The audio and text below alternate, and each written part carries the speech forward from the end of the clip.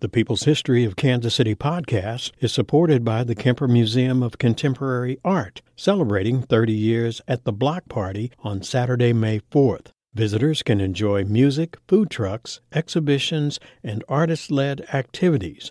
Learn more at kemperart.org. This is A People's History of Kansas City, a podcast from KCUR Studios. I'm Suzanne Hogan. This episode is all about telling the story of the person behind maybe Kansas City's most iconic claim to fame. So you've probably heard about this, but in case you haven't, Kansas City's barbecue is kind of a big deal. We didn't invent barbecue by any means in the U.S. That came from the South. But what Kansas City did to barbecue is special. So special that its tradition, style, and unique blend of flavors has come to be internationally known and celebrated. But few people, even locally, know about the person we have to thank for this delicious culinary institution. So I turned around and I said, "Oh, you mean Henry Perry?" He looked real funny. He said, "Yes." And so I said, "That's my grandfather." The work of Henry Perry, Kansas City's barbecue king, a Black entrepreneur in the early 1900s, forever shaped this city and the world. Perry was the guy that stood up. It was a place where segregation ended when you walked through the door. But who was Henry Perry, and how come we don't know about his story today? What was in the heart of this man? What was in the mind of this man? This episode is all about getting to the bottom of this. We're celebrating this Kansas City hero whose story has been overlooked for far too long. His food had an aroma that stayed with you. And that's what made them want to come back to him. It's the quintessential Kansas City barbecue lesson on this episode of A People's History of Kansas City. So if you love Kansas City and Kansas City barbecue, listen up. So our producer, Mackenzie Martin, who is a recent KC transplant from Wisconsin, is going to be the one that takes us on this journey. Hey, Mackenzie. Hey, Suzanne. So you moved to Kansas City a year ago, right? What did you know about Kansas City before you got here? Well, before I got here, I definitely knew that barbecue was a pretty big deal, but I didn't realize how strongly people felt about it until I properly moved here and started kind of asking around about it. Yeah, no, if you want to get into a pretty heated discussion around here, all you have to do is ask someone where to go for the best barbecue in Kansas City. And don't even get started on the sauce. Yeah, I mean, there's no way I'm picking that fight. But while it may feel like every barbecue place around here is in competition with each other, two of the historically biggest names in Kansas City barbecue, Arthur Bryant's and Gates', actually both trace their barbecue style back to Henry Perry, even though until recently, very few Kansas Cityans really knew who Perry was, including his own granddaughter. Which is sad, because the story of how Henry Perry made Kansas City barbecue into an institution, it's a great one. It spans decades, and it includes a lot of big players, like Major League Baseball. Yeah, you can add me to that short list. I just learned about Henry Perry a couple years ago, too, and it is a great story. I'm ready to hear it. Take it away, Mackenzie. Okay, so one of the first things you should know about Henry Perry is that he didn't get the name Barbecue King posthumously. He called himself the Barbecue King. He put it in newspaper ads. It was on the window of his restaurant. He also only spent half his life in Kansas City.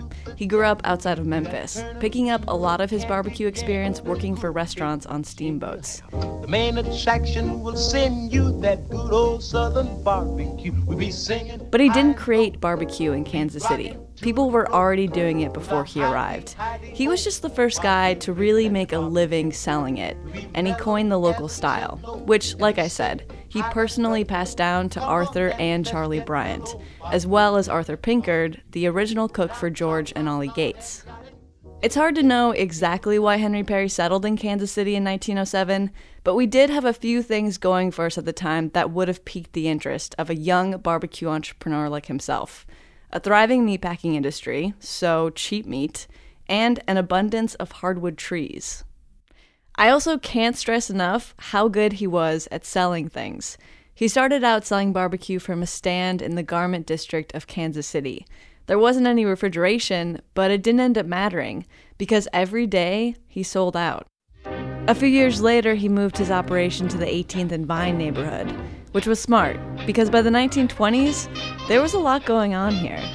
Political boss Tom Pendergast didn't enforce prohibition, so Kansas City was a wide-open town in the 20s. The liquor was free-flowing and jazz was just starting to develop late into the night. And barbecue? It went well with jazz. Both are still prominent in 18th and Vine today. Which is where I headed recently with Kansas City historian and tour guide Eric Stafford. Here in Kansas City, 12th Street, which is where jazz actually developed, is where they quarantined all the vice and kept it away from everybody. And as a result, the black community was very, very much saturated with vice. So drugs, prostitution, liquor, all that was easily accessible on 12th Street. This was back in the Jim Crow era, when Kansas City was segregated. This area between 12th and 18th Street was the center of the black community and full of black-owned restaurants. I mean, that was like what they had to do in order to survive, because blacks could not go anyplace else to receive goods and services or to eat. Stafford says there was a little bit of everything, including but not limited to barbecue. All of Henry Perry's restaurants were pretty south of the action on 12th Street, but still very much a part of the neighborhood. So I guess you might get your steps in today. So we're on the last lay. After I got the lay of the land on 18th Street, Eric Stafford and I walked down to 19th and Highland, where Henry Perry's most notable barbecue spot once stood. So right here is where Henry Perry's barbecue stand was, right here. I think it was like his third one. 19th and Highland was where he operated out of an old trolley barn for a while, before officially moving into a restaurant. Before that, you would have been able to find Perry's barbecue restaurant at other nearby corners. While he didn't establish the first commercial barbecue joint in the whole United States, even though he claimed he did at the time, he definitely was the first to establish a barbecue restaurant here in Kansas City. For all of his business acumen, though, he was also extremely generous, always wanted to give out free food.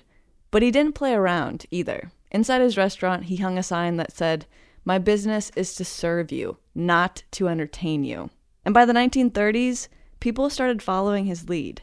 There were close to 100 barbecue restaurants in the area. And while we may not know exactly what it looked like, we definitely know what it smelled like. The odor was definitely apparent, like it is today. Like if you were to drive by Gates Barbecue down here on 12th Street, you would smell it in the air. His food had an aroma that stayed with you. And that's what made them want to come back to him. That's Sonny Gibson, another local Kansas City historian. And I should probably point out, when we met up, he was eating a barbecue sandwich. Barbecue turkey, yeah. You want some? No, I have already eaten. But it wasn't as good as what Henry Perry was wrapping up in newspaper back in the day. His words. He smoked barbecue better than anybody. And they traveled from as far as Leavenworth, Kansas, Omaha, Nebraska, places like that. They would come down just to eat his food. Part of what was alluring about Perry was his process. According to Perry, there was only one way to cook barbecue. Slow cooked over a fire made from hickory and oak wood, with the meat juices dripping directly on the coals. Another important thing for you to know about him, he was picky about how he barbecued, but he wasn't picky about what he barbecued. He barbecued and he cooked everything. Raccoons, coons, rabbits. Possum, hog, mutton. Part of the reason his selection was rather eclectic is because meatpacking plants at the time were discarding meat that they thought of as useless, like ribs, brisket. Historian Andrea Broomfield thinks that resulted in a bootleg market for meat. If you were able to go to the packing plants and scavenge, you could probably pick up some good pieces and barbecue it for free. And I think that Perry might have been doing that. Supposedly, one of Henry Perry's stands was right by a track where a train would turn around and bootleg meat would fall off. Perry or his assistant, Mr. Bryant, would go out, pick it up, bring it in, barbecue it, and you'd be eating it. We were not picky in this city about what we barbecued. Based on all that we know of Perry's barbecue skills, though, we can safely assume that all of it, raccoon, possum, mutton, was pretty tasty, right? Sonny Gibson isn't so sure. Aren't you a little curious what it would taste like? No, I'm not curious. No way. Ain't nobody gonna eat no barbecue raccoon. Not everyone today feels that way, though. I've eaten coon before. Has a real pleasant taste, coon does. Jim Watts is the ombudsman at the Black Archives of Mid-America. And in addition to being less appalled by Perry's meat choices than anyone else I talked to, he credits Perry's marketing and business savvy with what got people to come from all over. Let me put it to you like this. Perry was the guy that stood up, wanted to make a living doing something that he liked doing. There probably were other people that barbecued that might have been a better barbecuer than Perry in their backyard or their front yard or at the park or something like that. But then he was a businessman. Remember, Henry Perry didn't create barbecue in Kansas City. It was already something people were doing socially. You know, you have a party and you go on barbecue. But from the start, Perry was exceptionally good at marketing and selling it. And this attracted a diverse customer base, too. Perry's customers were equally divided between white and black, all with the common ambition to sink their teeth into Perry's succulent barbecue, according to the Kansas City Call in 1932. Here's something that's so significant. White people would come down for jazz and barbecue, but then black people couldn't live in their neighborhoods. We could work for them, but then we couldn't do business with them in most cases. But white people always liked our jazz and food, one being barbecue. How do I put this? You could walk in through the front door, you would see black and white people. There was no segregation. And they would just sit there, enjoy the barbecue and all like that. It was a place where segregation ended when you walked through the door. People was just hospitable, and they loved to sit there and eat barbecue. It's not like barbecue was the great unifier, but like jazz at the time, Watts says, it was a place where black and white people coexisted in ways they weren't doing elsewhere. So I'm pretty sure that it didn't happen a lot, but I think maybe there were some friendships and relationships that came from a white person being at the restaurant and a black person just happened to be there. Because people find out they got something in common. But barbecue doesn't become a Kansas City institution with just one man. At the same time all of this is going on at Henry Perry's restaurant, just down the road was another thriving barbecue establishment, one that would become the first Gates barbecue restaurant of many in Kansas City. Johnny's Old Kentuck is another place I went with Eric Stafford, the Kansas City tour guide and historian. And this is where Old Kentuck Barbecue was, right here inside the Roberts building. Oh, so pretty close to where Henry Perry's was. Yeah, right down the street. Before Old Kentuck became the first Gates barbecue, it was a popular place to go for barbecue and jazz in the 30s and early 40s. It's even where two of the most important figures in bebop and modern jazz met for the first time. And this is where Charlie Parker and Dizzy Gillespie met, right here. Then they went around the corner to the Musicians Foundation. The famed jazz meeting between Charlie Parker and Dizzy Gillespie took place at Old Kentuck in 1940, the same year that Henry Perry died of pneumonia. But Henry Perry's influence didn't end when he died. Kind of the opposite, honestly. In a sense, his influence tripled. As I mentioned earlier, there were three notable apprentices that Henry Perry taught. Arthur Pinkard became the pitmaster here at Old Kentuck, and 6 years after Henry Perry died, George Gates of Gates Barbecue fame bought Old Kentuck and kept Arthur Pinkard running the kitchen, permanently cementing the Henry Perry style of barbecue with Gates for generations. The other more famous men that Henry Perry trained were, of course, Arthur and Charlie Bryant. Charlie took over 19th and Highland when Perry died, even though he had already started his own business nearby. And then together with his brother Arthur, the Bryants created what has become Arthur Bryant's today. All the while crediting Henry Perry with teaching them everything they knew. It all makes you wonder, though, would Kansas City even be known for barbecue without Henry Perry? Eric Stafford doesn't think so. I would have to say probably not. So you could say that the Kansas City style of barbecue comes from Henry Perry. But who gets credit for putting Kansas City on the map nationally for barbecue is often his apprentice, Arthur Bryant, and Ollie Gates. Most black people, they grew up on Gates. I would say if it had not been for Ollie Gates, Kansas City's barbecue would not be what it is today. Ollie Gates is a living pioneer of Kansas City barbecue. Ollie Gates. Like Ollie Gates. Ollie Gates, coming up right after this break. Ollie Gates. This is Kansas City. You listen to A People's History of Kansas City for a fresh take on local history. We want to honor these stories, and we take the reporting very seriously. And sometimes we just need to chill. Want to hang? Let's party! Join us at our annual benefit Radioactive on June 14th. NPR's All Things Considered host Ari Shapiro will make a special appearance, and boy, it's gonna be bumpin'. You gotta be there. Please come support our work. Ticket information is available at kcur.org/radioactive. Ain't nobody sauce like this. Ain't no other barbecue boss like this. OG told me go see if them other cities Q is GOOD. But he knew that I would find out slowly. Just like my KC barbecue, they cannot hold me. Ollie Gates was only 14 when his father, George Gates, bought Old Kentuck. But as he puts it, they came to learn barbecue the Henry Perry way from Arthur Pinkard, who pretty much came with the restaurant. And that's why today, the same picture of Arthur Pinkard in his white chef's uniform hangs in the entryway of every Gates restaurant. According to Arzelia Gates, mother of Ollie and wife to George Gates, Arthur Pinkard was kind of a loner. He kept to himself, never married or had children. But as Ollie Gates told Crosby Kemper at a Kansas City Public Library event in 2011, family was very much a part of their business from the start. We bought the place from old Johnny Thomas, and it was old Johnny's Old Kentuck Barbecue. And then when Dad bought it, then it became Old Kentuck Barbecue.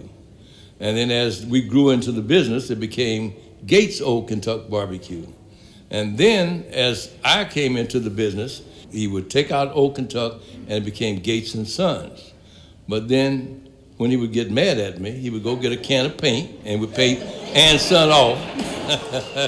One of the big reasons people credit Gates and Arthur Bryant with the national popularization of Kansas City barbecue actually has to do with Major League Baseball. Roger Maris struck out in the first inning. Now he comes up in the third with a 2 down and nobody on.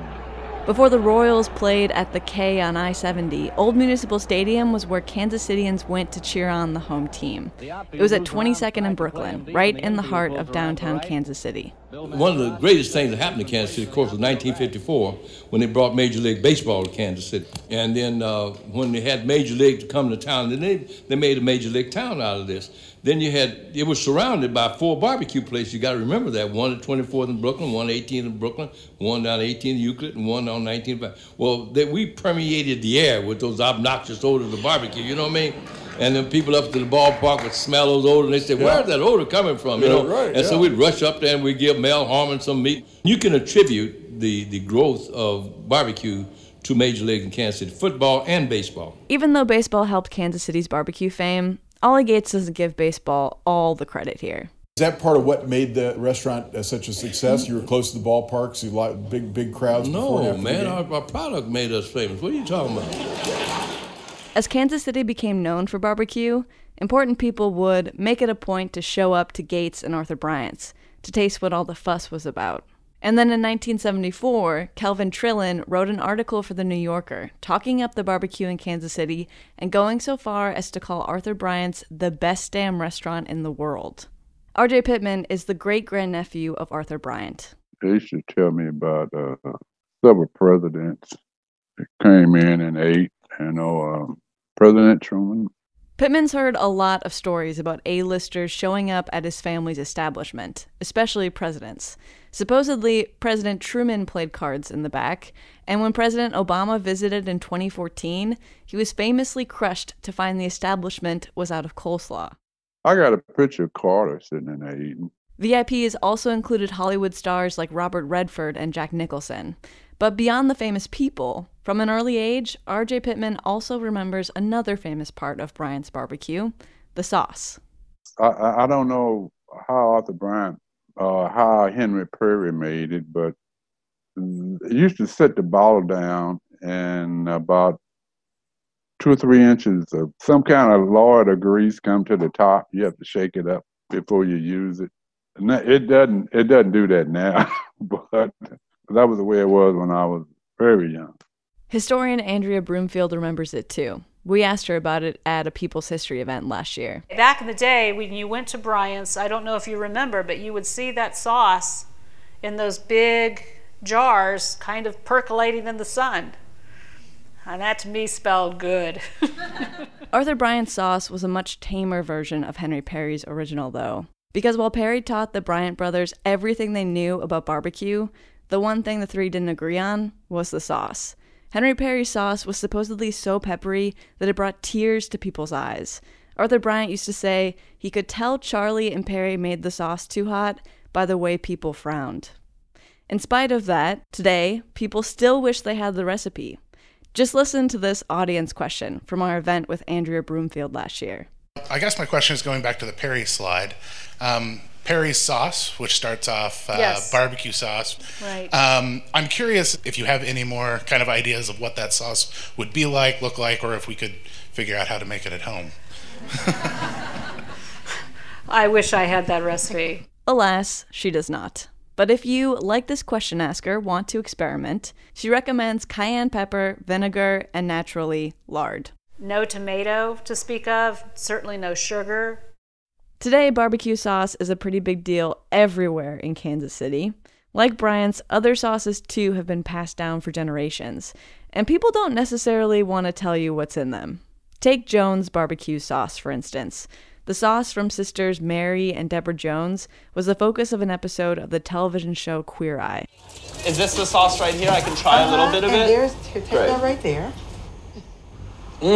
That's the voice of Chef Anthony Porofsky. Different, huh? There's something in there that's really not common that I really love. You're not telling me. Okay. You know what? I'm not going to ask any questions that are none of my business because I get it. And you have to respect the integrity of the recipe, and it's not my place. Who keeps the recipe? It's up here. It's up here. You don't have it written down. Oh, no. I am happy to report that since this episode aired in 2019, though, the Jones sisters bottled their sauce to great success. But would Kansas City barbecue sauce be such a competitive export in Kansas City if it weren't for Henry Perry? Probably not.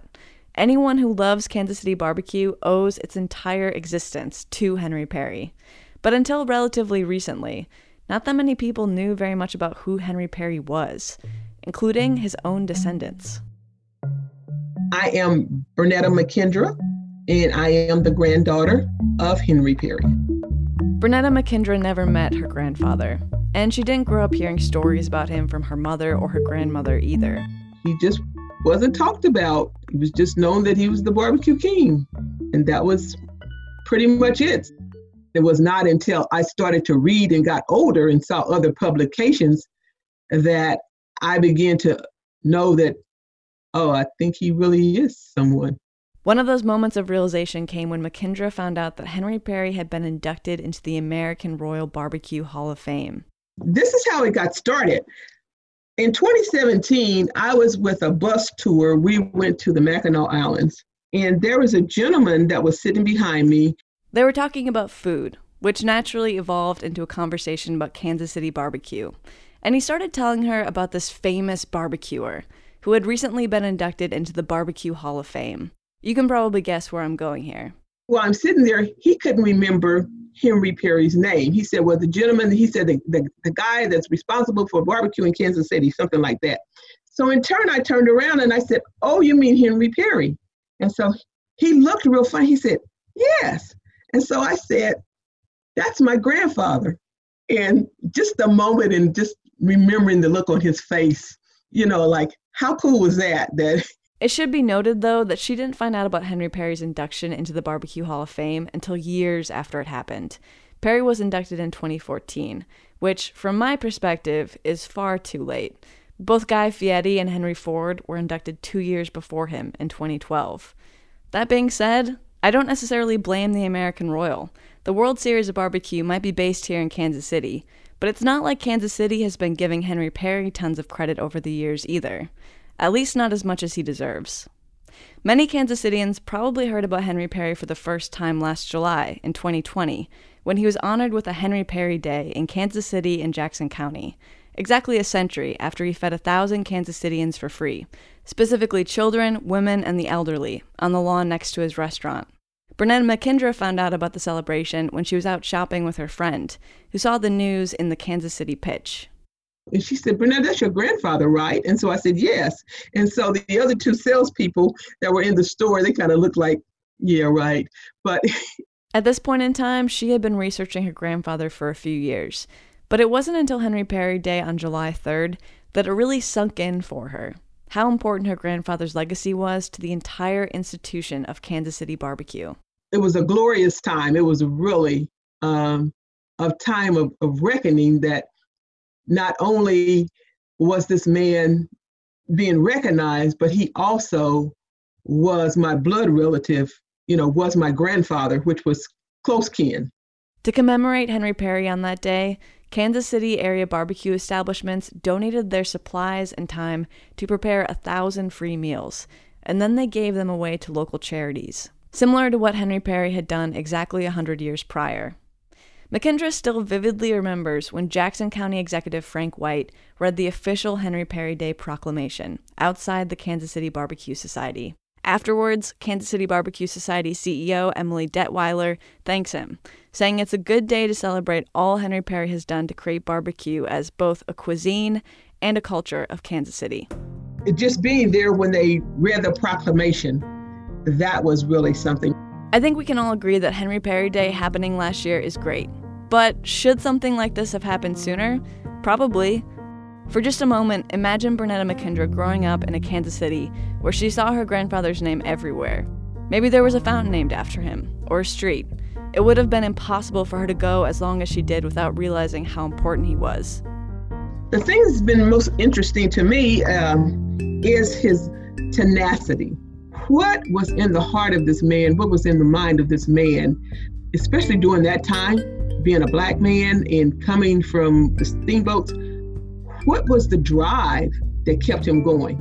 It's very humbling to me. It's something that I'm not taking for granted, that I have that same DNA because he is my grandfather.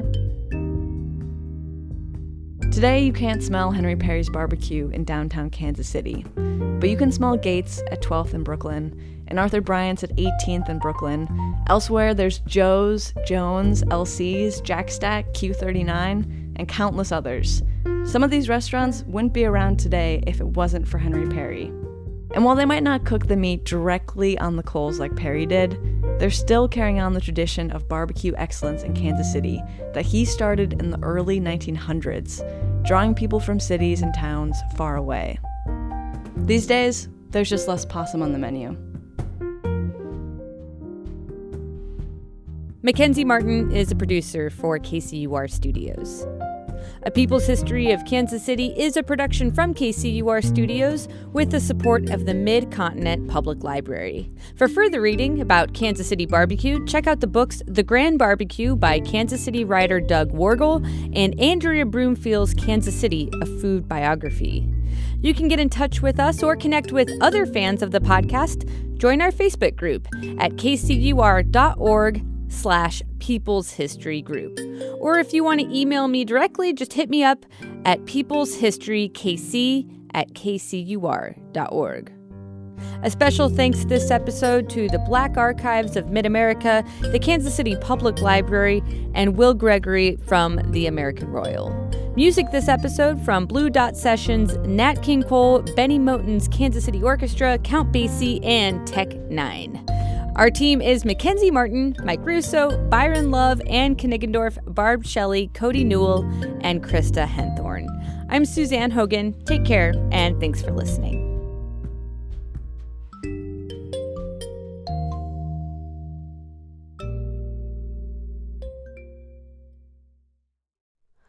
Hi, it's Terry Gross, the host of Fresh Air. We bring you in-depth, long-form interviews with actors, directors, musicians, authors, journalists, and more. Listen to our Peabody Award-winning Fresh Air podcast from WHYY and NPR.